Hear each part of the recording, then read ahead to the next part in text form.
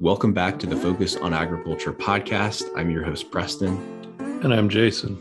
Jason, I always say we have a timely podcast guest. I think this also is a very timely guest, considering the current climate we find ourselves in. Yeah, we really try to make a lot of our episodes be kind of timeless in a way, something that you could pick up down the road and listen to it. And I think this one would be interesting down the road, but I think with everything that's going on in the world right now, we're sitting here in March of 2022, we're coming through hopefully to the end of COVID. Russia has invaded Ukraine, and that's had a lot of impacts on the markets, among other things. Yeah, there's a lot of fear, uncertainty, and doubt, and these farmers are really struggling with, how to move forward, how to maintain a profitable operation given all of the uncertainty and, the potential for black swan events such as war. So today's guest was Dr. Paul Mitchell from the University of Wisconsin. Dr. Mitchell is an economist in agriculture, and so he really is uniquely qualified to speak to a lot of these concerns that farmers have. How can they maintain profitability in such an environment where everything's changing and input costs are going through the roof? And I think he really offers some good, timely advice for growers that I think they'll benefit from. Yeah. And I thought this podcast interview was so great. I think it'd be fun to have Dr. Mitchell on again after the growing season, just to see how things turn out from an economic standpoint. So be sure to subscribe and stay tuned for that as well. Without further ado, let's get right into the conversation with Dr. Paul Mitchell.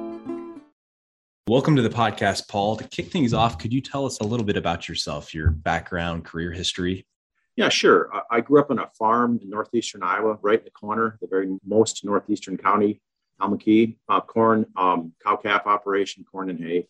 And political boundaries, I went to Iowa State University, even though Madison, Wisconsin, and then University of Minnesota and St. Paul were both closer. Went to Iowa State University, eventually got my PhD. My first job was at Texas A&M University. I'm an economist by training with an agricultural minor in agricultural economics. And so my focus now, I've been at the University of Wisconsin since 2004 in an extension research position focused on cropping systems. So I work a lot in crops here, mostly corn and soybeans initially, but Wisconsin has a lot of specialty crop industry as well. So I worked a lot I moved into things like potatoes and cranberry are both big crops, as well as processing vegetables like canning vegetables like sweet corn, green beans, and green peas and snap beans. That's really interesting. And I'm always fascinated by cranberries. And I don't know that much about it, but we had a professor at U of I, Dr. Skirvin, and he always was talking about cranberries and how unique of a crop that is to grow and to produce. And, we don't see that much around here. We're pretty much in the heart of corn and soybean country. Yeah, they're pretty interesting. And the part that they're perennial, and some of these marshes have been in production for well over 100 years. It's just they can rejuvenate the vines, but it's the same field. The vines are replanted. Some of them, though, are literally over 100 years old. It doesn't take a lot of acres. Wisconsin sells about half or produces about half the world's cranberries. And it's not much over 20,000 acres. But, there's competition. It's like anything now. The Canadians, the Chileans, Europeans are all moving into cranberries as well. So they are growing some in other continents, even. It's not just a North American product. Yeah, the Quebec and British Columbia in North America, but they started production down in South America, and then that's a little bit longer. But up in the Baltic states, Latvia, Estonia, I forget which one it is exactly up there. It might even be possibly over on the other side in Scandinavia. You need the right climate. That's a plant that's native to Wisconsin, though, or is that something that they find in other areas? Yeah, it's a North American native. I remember we went to Maine several years ago and remember walking around and we're up in a spot and I looked down and realized, hey, that's a cranberry. You can see little berries on there, and it was a wild cranberry growing. That's where Ocean Spray is from, out places out there. Okay. But it needs a special kind of marshy, boggy area. The pH has to be right and stuff like that. But it's an interesting crop. It's perennial. It takes a lot of management. There's a lot of effort that goes into it. But they've gotten very modern in their production practices, and each little marsh is broken up and it's a little over an acre, a couple acres. Well, you can make them bigger. It depends on your system. But each one can almost be its own experimental unit as well. So you can really do a lot of sort of with non-modern big data on cranberry production, depending on how much effort you want to put in. That's really interesting. And I'm easily sidetracked. I could sit and talk about cranberries all day probably, but we asked you to come on here today for your economics expertise. And one thing that's top of mind for sure for a lot of farmers is the ag economy with the high prices, the high commodity prices, and also the high input prices and the volatility in it. So I guess we could start off by setting the stage here. We're kind of March 2022. And, we got a lot of forces acting on the market. What does the profitability on the farm look like? We came off a pretty good year in 21. Going forward, what do you see? Well, like you said, 2021 was a great year between high crop prices. The livestock did well. Dairy is about the only one that was flat. So all the farmers have gone into 2022 concerned about rising input costs, but in a solid financial situation. And 2022, even you look at I'm focusing on corn and soybeans, the budget there's still positive margins there, unless you're a very high cost producer. I mean, prices or input costs, I should say, are up like 25, 30%, maybe even more now. But the prices are still leaving farmers positive margins. And so I think you just play smart, like every farmer generally knows. Control your costs and lock in some of these prices and the ways you do your marketing. You can lock in some positive margins. But, oh boy, the risk is strange this year. How much money you have invested in your crop, and maybe you're borrowing most likely some of it. It's kind of scary, the dollar values you're seeing. So I think it's crop insurance and risk management in general is a big deal this year.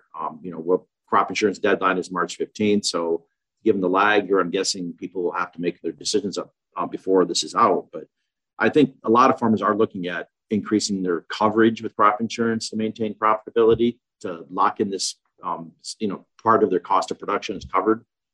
They're even looking at higher coverage levels, but there's these other new products, SCO and ECO, supplemental coverage option and enhanced coverage option. You can ride a county policy with your revenue protection policy and get up to, even with ECO, all the way up to 95% of your expected revenue.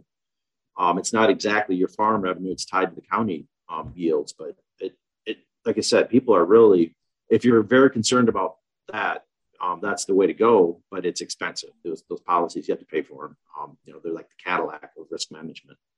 So that's my short answer is there's money to be made. Do a good job marketing, control your costs. And if you're concerned about risk management beyond that, maybe look at your crop insurance again. Definitely interesting times. Paul, I was wondering if you could talk about some of the factors that are leading to some of these increases in input costs for farmers going into the 2022 season. Well, COVID, obviously, we still on everyone's mind. We just removed our mask mandate finally here in Dane County, where I'm at, and the university will be as of Monday. But COVID has been a big issue, and it's really affected our labor force in the sense that some people are dropping out. A lot of people are retiring early. So what's driving a lot of this is supply chain disruptions of various sorts. Certain essential inputs to make something, or certain piece of equipment are just not available because the factory or the production facility's got problems, or there's not a trucker to move it, or there's someone unloaded at the port, or all those places are under some sort of a COVID shutdown, a quarantine for a short period of time when something happens. And so they're ready to go, but COVID protocols are keeping them from doing things. All of that just has slowed everything down. And it's really been frustrating for a lot of operations and farmers. I mean, this is nothing new. We've been hearing about this, but COVID short disruptions, and then overall just chasing labor is really a problem. The unemployment rate is really low. It's hard to get people to come into work, to work. There's a participation rate. We call it the labor force participation rate. It's been declining over the years, what percent of like 25 to 55-year-old people are working. That's been slowly declining due to demographic factors.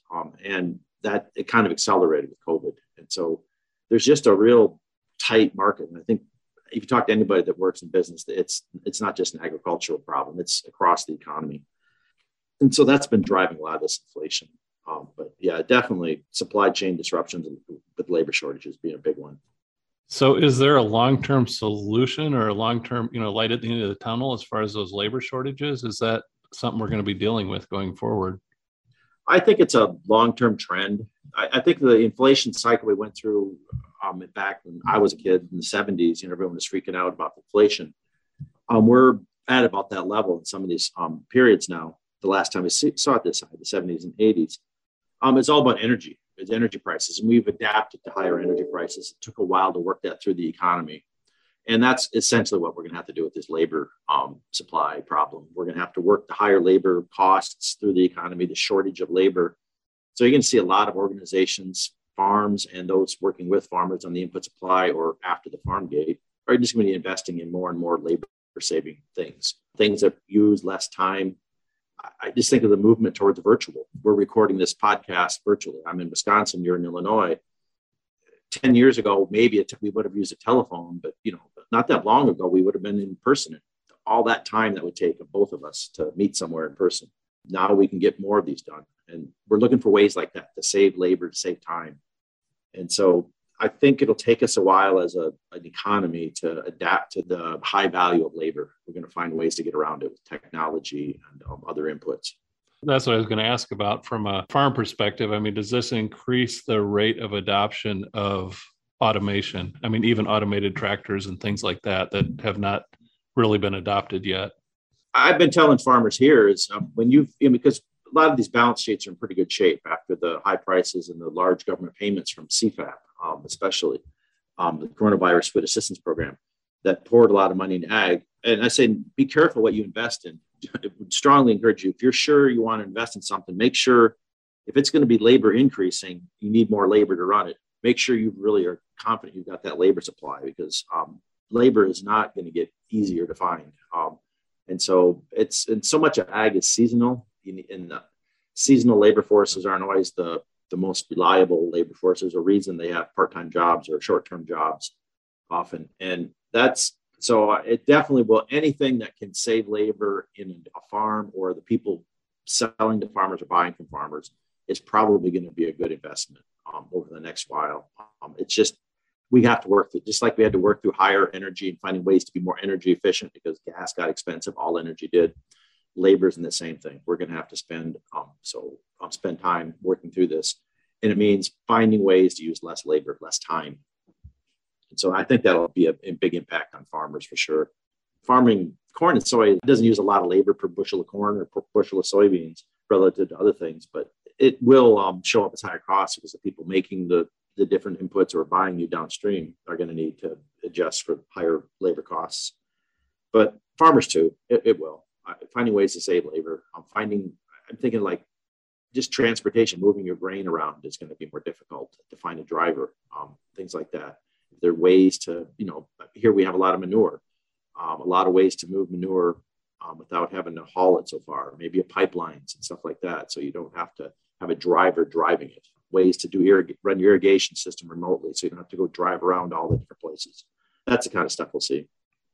Well, Paul, this might open up a whole can of worms here, but you mentioned the CFAP payments.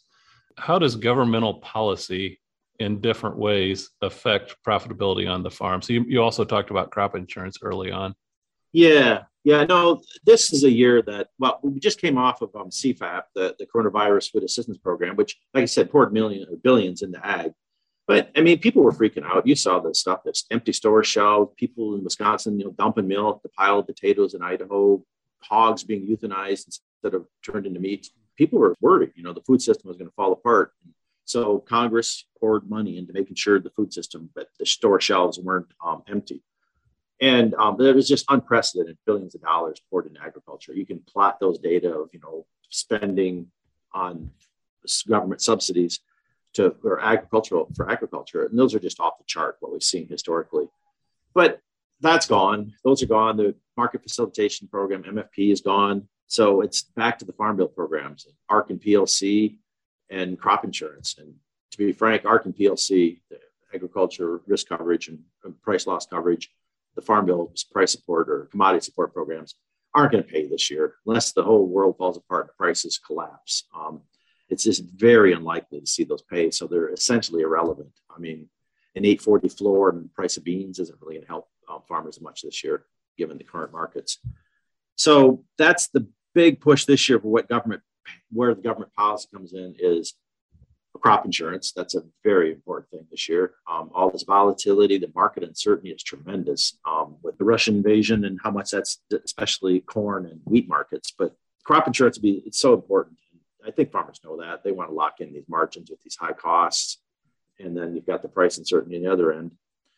But there's also the other sorts of policies. I mean, a lot of parts of the country are the NRCS, the Natural Resource Conservation Service, the payments like for CRP and EQIP. There are people, that's an important part of their less productive lands tend to use the CRP. EQIP is good to help farmers be green, if you want to call it that, whatever, adopt some practices. Those are important as well. And I things like, though, how do we get a labor supply, investment in research and development at the, in private and public research, facilitating that. This policy, I mean, what they do with Ukraine, the invasion by Russia of Ukraine is going to affect energy prices and commodity prices. So those kinds of policies do matter. It's a little more indirect. And to be frank, I don't know what the U.S. government should do with what's going on in with Russia invading Ukraine. But those kind of things do matter as well. But traditionally, farm programs, ARC PLC, yes, you go in and do your election. Don't expect any payments. Crop insurance is where it's at this year for the Farm Bill. You mentioned CRP. I just read a story over the weekend. I can't remember who it was, but somebody proposed converting some CRP acres to production agriculture in 2022. Have you heard anything about this effort? No, I haven't. It's hard to keep up with all the news in ag, but it wouldn't surprise me with these prices like they are, that, maybe, I mean, if things really fall off, the wheels really fall off the bus in Ukraine and the corn prices get really high because China's buying all the corn that they would normally buy from Ukraine. They can't plant this year because there's a war going on. They're a major exporter. That could create some substantially high crop prices for corn and wheat. And the one way to eliminate that would be to allow extra land in production. The one would be CRP. I mean, it's just like when they have a drought, they allow grazing or making hay off of it. But I don't think we're there yet. I would really hope that things settle down enough in Ukraine that the farmers can plant corn and wheat and their other crops. When we talk about that for the listeners and for my benefit, what proportion of the world's corn or other crops, wheat maybe, is produced in Ukraine? That's a fairly significant producer of agricultural commodities, right? Yeah, I don't know the numbers exactly, but I remember it being fourth or fifth. If you look at what's the WASDE, World Agricultural Supply and Demand Estimates, USDA puts out, you can get the exact numbers. But Ukraine is one of the top exporters of wheat, number 4 or 5. Russia as well. A lot of that Ukraine wheat goes out to the Black Sea, where all the Russians, that's where all the fighting is. They're trying to grab those ports. A lot of the Russian grains go out through that same port. A lot of that Ukrainian grain also, the stuff that goes out of the ports goes to the Middle East. That's the wheat and that's sort of like, that's a big concern with the high wheat costs. That's kind of like another Arab Spring where we had all the unrest in the Arab nations due to high food prices led to a lot of, political uncertainty there. That's quieted down. Well, some people are wondering if these high wheat prices and the disruption of wheat coming from its traditional source in Ukraine will add some more political uncertainty and chaos, if you will, in the Middle East. And a lot of that corn grain, maybe some of the wheat, hit ships by rail. Those rail lines have really improved in the last 5 years all the way to China. And China will expect to, if it can't get it from Ukraine, it's going to be out in the market again, buying it most likely from us because the South American crop is short. And so we're the world's largest corn producer and largest exporter. So that's where the world's going to come to get corn. Well, it's going to show up as higher prices for farmers. Like I said, this is a year for farmers not to give up the upside potential in prices.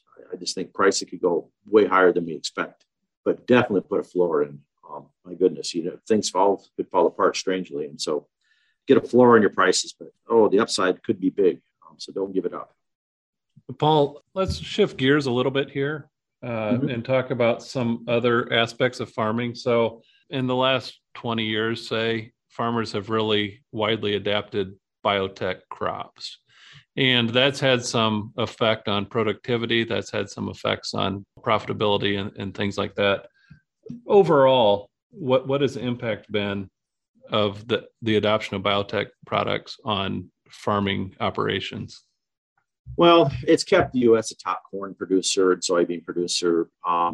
Brazil's embraced it as well. And, that's why Brazil, part of the reason they're now the world's largest soybean producer, they bypassed the U.S. Biotech's been a big part of that, our productivity gains. And, it's a big part of our competitive advantage as a grain producer. And we do we're the world's largest corn producer, the second largest soybean producer now. We work in a lot of other markets as well. It's something we lead in.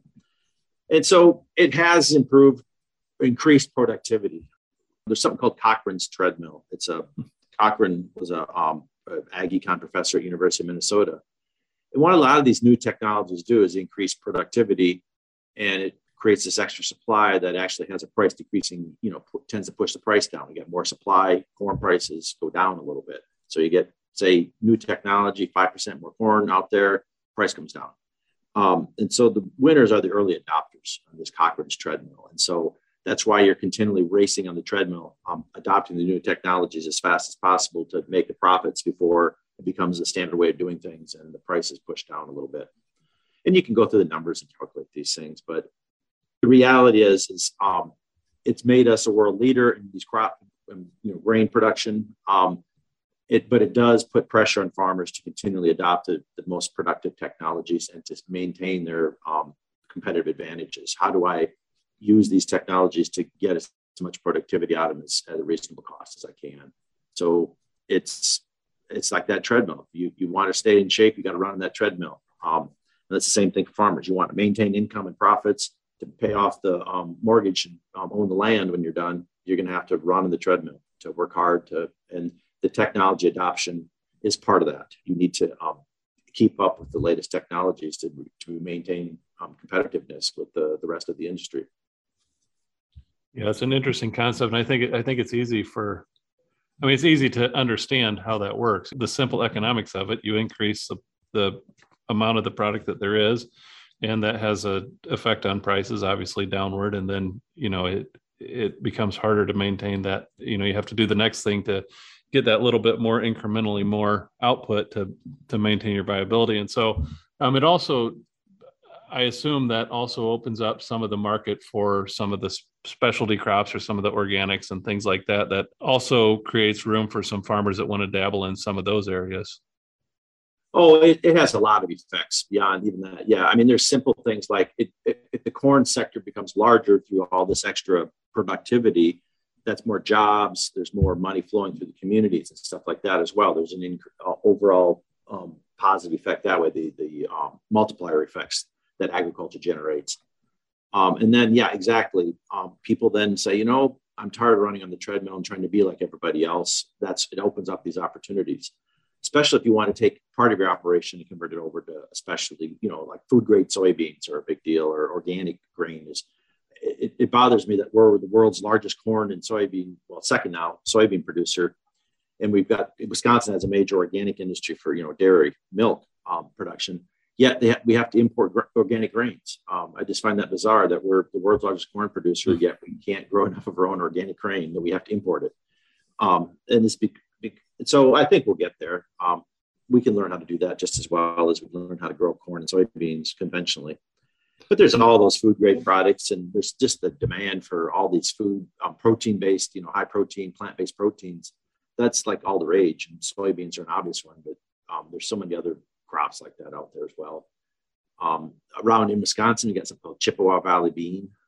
They do a lot of various dried beans and stuff. A lot of their production's out in the Great Plains, over in the Red River Valley and stuff. It's where they contract, but they've been doing quite well. The trade war kind of affected them some because a lot of their output or stuff was shipped overseas, and so they've been struggling some with tariffs. But like I said, the craze for plant-based proteins is definitely helping us find these other legume alternatives to soybean or alternatives to conventional soybeans grown for livestock feed, food grade soybeans. Do you see that trend for the plant-based proteins continuing to increase at the same rate? I think it's starting to slow, is what they're saying. And it's going to come down to marketing and the generational shifts and what these younger people want and believe. That's just like, we went through that. I don't know what generation you're all in exactly, but the world changes. We all, baby boomers are mostly, I'm not a baby boomer. I'm just before the baby boomers. I'm the oldest of the next generation, roughly. And so I see that they're different, and I'm different than them. And I think it's these younger people, they're willing to try these foods that I embrace them, not just taste them once and okay, I don't like it. They embrace some of these things. I see it with my kids. And so I do think these alternative food's important. They don't always know about agriculture, but there's this like foodie culture broadly defined where they're after some new mixture of like, I don't know, curried rice with something from South America mixed in and something from North America, cranberries with the curried rice or something like that, where they're mixing all these mash cultures together. And I think that's the way they approach life. They're different than us. Sure. And so I think that's going to continue in some way, shape, or form. And the food it's always evolving and changing. But at the same time, there's a ton of people that are very price cautious, cost conscious, and we got to feed everybody. And so it's not like the standard hamburger and potatoes are going to go away either. It's just there's this group of people that are trying all these other mishmash and sort of pan global food. So part of the reason I believe for the adoption of the plant-based proteins is from sustainability concerns or, environmental concerns. From a long-term perspective of a farmer, we're talking about viability of their operation, long-term ROI.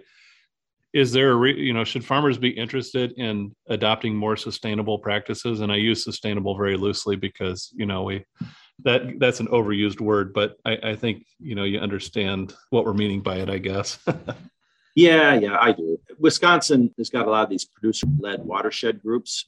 They get a little small seed funding from the Department of Ag here. And the farmers organize themselves and work on improving their water quality. And I was just speaking of one of these associations last week. As part of their annual meeting, they have a little, a conference, if you will, for like the 30, 40 people in their group. And they were asking the same kind of thing. Part of the topic was that. And that's the reason I think it's worth it. There's two reasons, really. First off, you're just taking care of your land, building your soil up, or your system. You're building resiliency of your soil so you can need weather, whatever happens.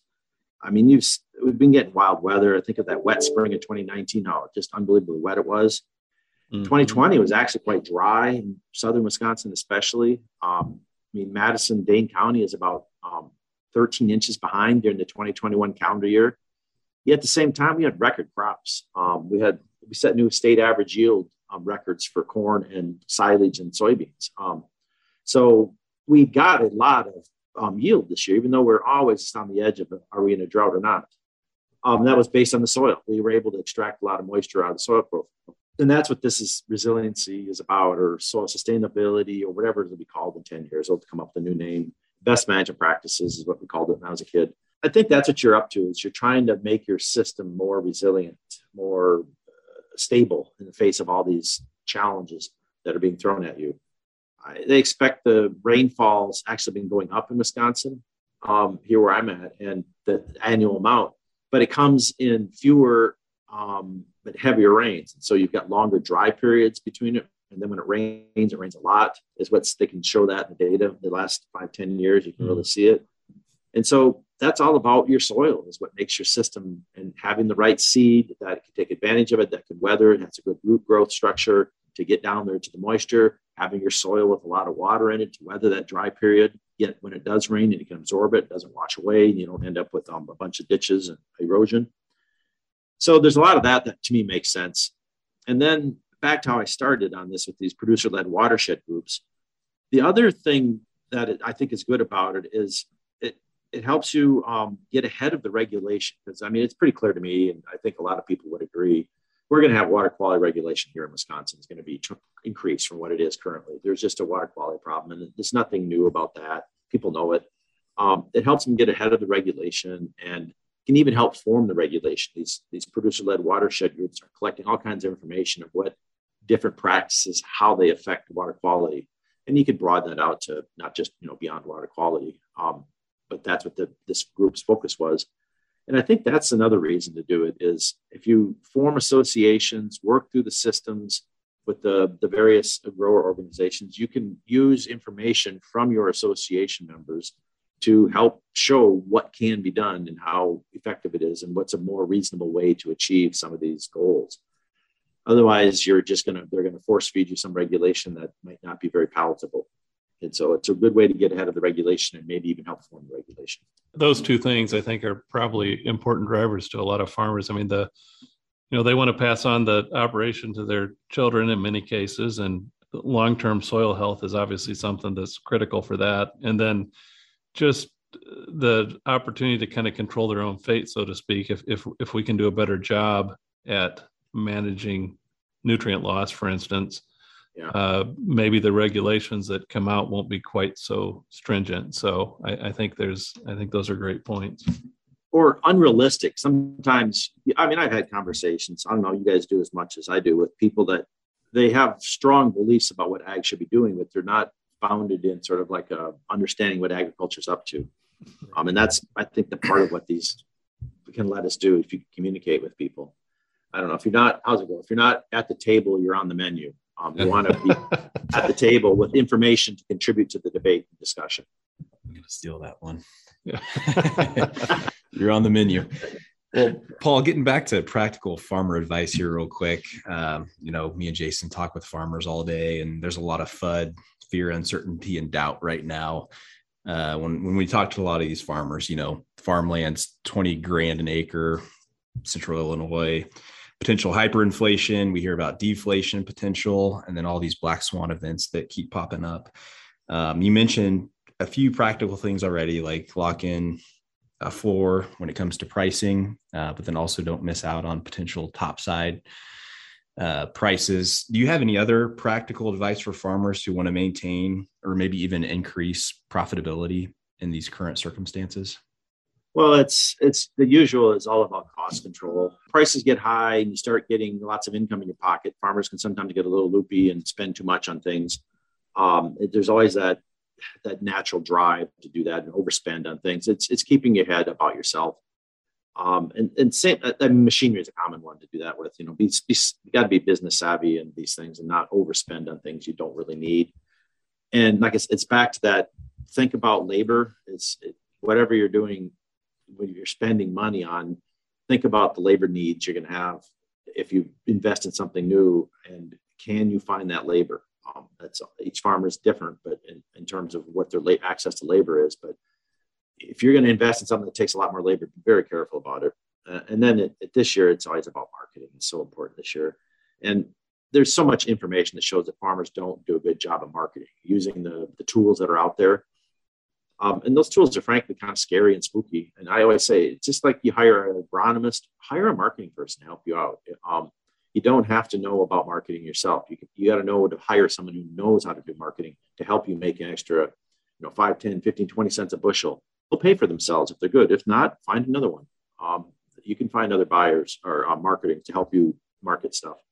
I don't think you should be embarrassed to ask for help. Just like you wouldn't be embarrassed to ask a veterinarian for how to help your cows be healthier. How to ask a crop consultant to do a better job controlling weeds. Why not ask a marketer to help you do a better job marketing? Some people feel like they're used car salesmen. There always this weird vibe about them, but the good ones are good. They can help you make more money. That's a really interesting point, a really good point, I think. I mean, the marketing is probably, I don't have the numbers, but I would imagine marketing is a huge factor in profitability. So obviously a 20-cent decision on average over the course of the year and the amount of bushels that are produced can be pretty significant. Oh, definitely. And for whatever reason, I think the marketing, farmers are just scared of it. And they understand corn and soybeans, how to grow crops and drive machinery and unload and load things. They get a little nervous, and I think people just feel like they're getting taken advantage of by somebody who knows more than they do. And so ask around. If you find someone who's got a good reputation, an organization you can trust, they're all going to be selling the same thing in the end. And so find somebody that you feel comfortable with and ask your friends and neighbors who they work with. I think marketing has gotten it's a good source of value to, a place to make money that you shouldn't be embarrassed to ask for help on it. 50 years ago, you didn't have to ask for help on a lot of things, nutrient management, weed management, how to feed your cows. But farmers use all that stuff now. I think marketing is one area where farmers can learn to use marketing services to help them do a better job and get extra money for the grains. Awesome. Well, Paul, as a follow-up, I know you're not in the weather industry, but if you consult your crystal ball and you consider economic trends, do you expect the current input prices, land costs, things like that, the current inflationary environment we find ourselves in, do you think that's the new normal?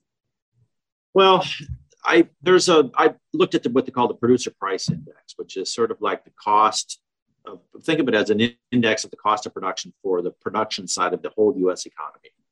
You can look at the ag. There's an ag version of it as well that looks just as farming, and there's been a lot of input costs, cost of production increase for the U.S. economy for the producers of the economy that has not yet been pushed to the consumer end. I think there is like over 20% increase in cost of this index, producer price index, and consumer prices are only up like 7-8%. And so there is some more inflationary pressure that has not been passed down the full supply chain.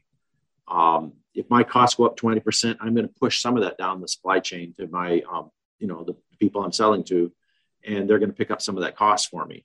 And I think there's a lot more of that to happen yet. So I think the ag, I don't think we've settled down.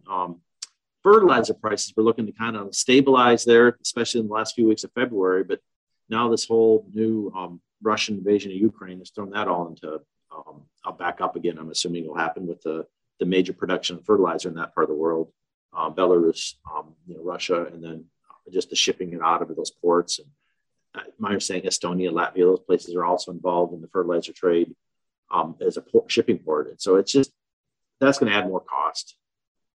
So I think, yes, this is a long run trend for a little while yet. Just like it took us a while to get over the energy crunch and adapt to that, it's going to take us a little while yet to get over this labor crunch and then add in the political uncertainty of war in Europe. We'll see. Well, Paul, it's easy to be a little bit discouraged or pessimistic with all this going on in the world right now. But long term, you have a unique economic perspective and kind of understanding long term what things are kind of helpful to farmers and what things kind of don't pan out in the long term. Looking into the future, what excites you the most about the future of farming? Is it something in technology? Is it different practices that farmers adopt? What kind of thing do you see that gets you excited? The one thing I'm interested in is the precision ag. I think we're on the cusp of on-farm experimentation with precision ag, where you can go out remote sense and or soil testing, those quick ways they do it with all that, you've got all that information about the things you don't control, but you observe, like your soil types. You can measure your soil nitrogen, things like that. Control all the inputs, the seeding rates, you can change hybrids on the fly. You can change variable application of different, the fertilizers, even getting to pesticides. And then you got the yield monitor at the end. That's one big experiment. That's an input. You got observational stuff, you got input management, then you got yield, and you can run that cycle. I think the AI will get us to the point where farmers will be able to run their own on-farm experiments. It'll all happen in the background. The AI algorithms will take care of it. And it helps them optimize their inputs because like a new corn hybrid, by the time the universities had time to do research on it, to figure out if it needs some different management system, it's already out of the bag, and there's a new one coming out. And the hybrids flip over so fast that you can't wait for the universities to research on them to tell you if these new technologies, it takes a while. I think the farmers can doing more and more of that themselves.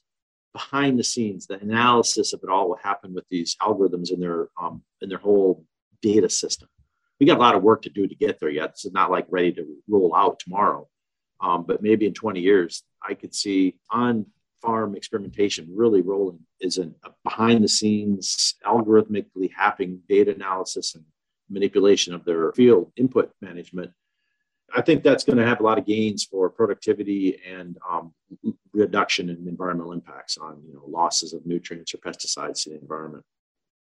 I think those are really good points. And in Preston and I's jobs, part of our responsibility is to help come up with the recommendations for the products that we, the new hybrids and things like you mentioned. And it's very difficult, exactly as you said. We have a product that's only on the market for a number of years. And it's hard to get the amount of data to come up with really good tailored recommendations for those products. And I think long term, probably we need to move towards looking at the characteristics of those hybrids, certain characteristics, whether it's phenotypic things that we can see in the field or whether it's actually based on the genetics, and coming up with recommendations kind of by group and understanding, there's this certain thing about this hybrid. We need to come up with a really good recommendation ahead of time and be a little bit more proactive. And so I think that's something I think I see in the future too. And I'm pretty excited about that myself. Yeah, you guys can have to do your own, increase your research productivity and that way somehow using all this information. Because sure. Their farmers are going to be demanding these things as fast as possible. And it's your business. You want to do it right. And so I want to tell them how to use it, but you can't wait for the research from all your different research stations all around the Midwest to figure out what to do. By the time you figure it out, it'll be off the market. Right. Yep. It's a struggle. Well, Paul, we really appreciate you joining us here today, taking time out of your schedule to join us for our podcast. If you're up for it, I think we'd definitely like to have you back on maybe after the growing season of 2022, just to see how things played out. But yeah, we appreciate your time here today. Well, sure. This has been fairly straightforward. I work on a lot of these questions and talk to different groups. So it's nice to kind of have them all captured and written down or recorded. Is there a place our listeners can go to learn more about your research? Just Google Paul Mitchell at Ag and Applied Economics at University of Wisconsin in Madison. I've got my course page for my undergraduate farm management class. Then I have my extension pages, part of that same page. And a lot of my presentations are there. I'm also director of the Rank Agribusiness Institute. We put on a forum every year in late January. A lot of this is sort of about what's going on in agriculture from an economic perspective. It's very Wisconsin focused with the situation outlook. And then we do something topical for the afternoon, different topics. We did hemp a couple of years ago, did COVID, of course. This last year was water quality. But the morning is all situation outlook, farm economics, in all the major crop and livestock systems we have here in the state. Sounds great. And we'll add some links in the show notes so that people can find your stuff a little bit easier. I'll send you some links. I got your email. Sounds great. Thanks again.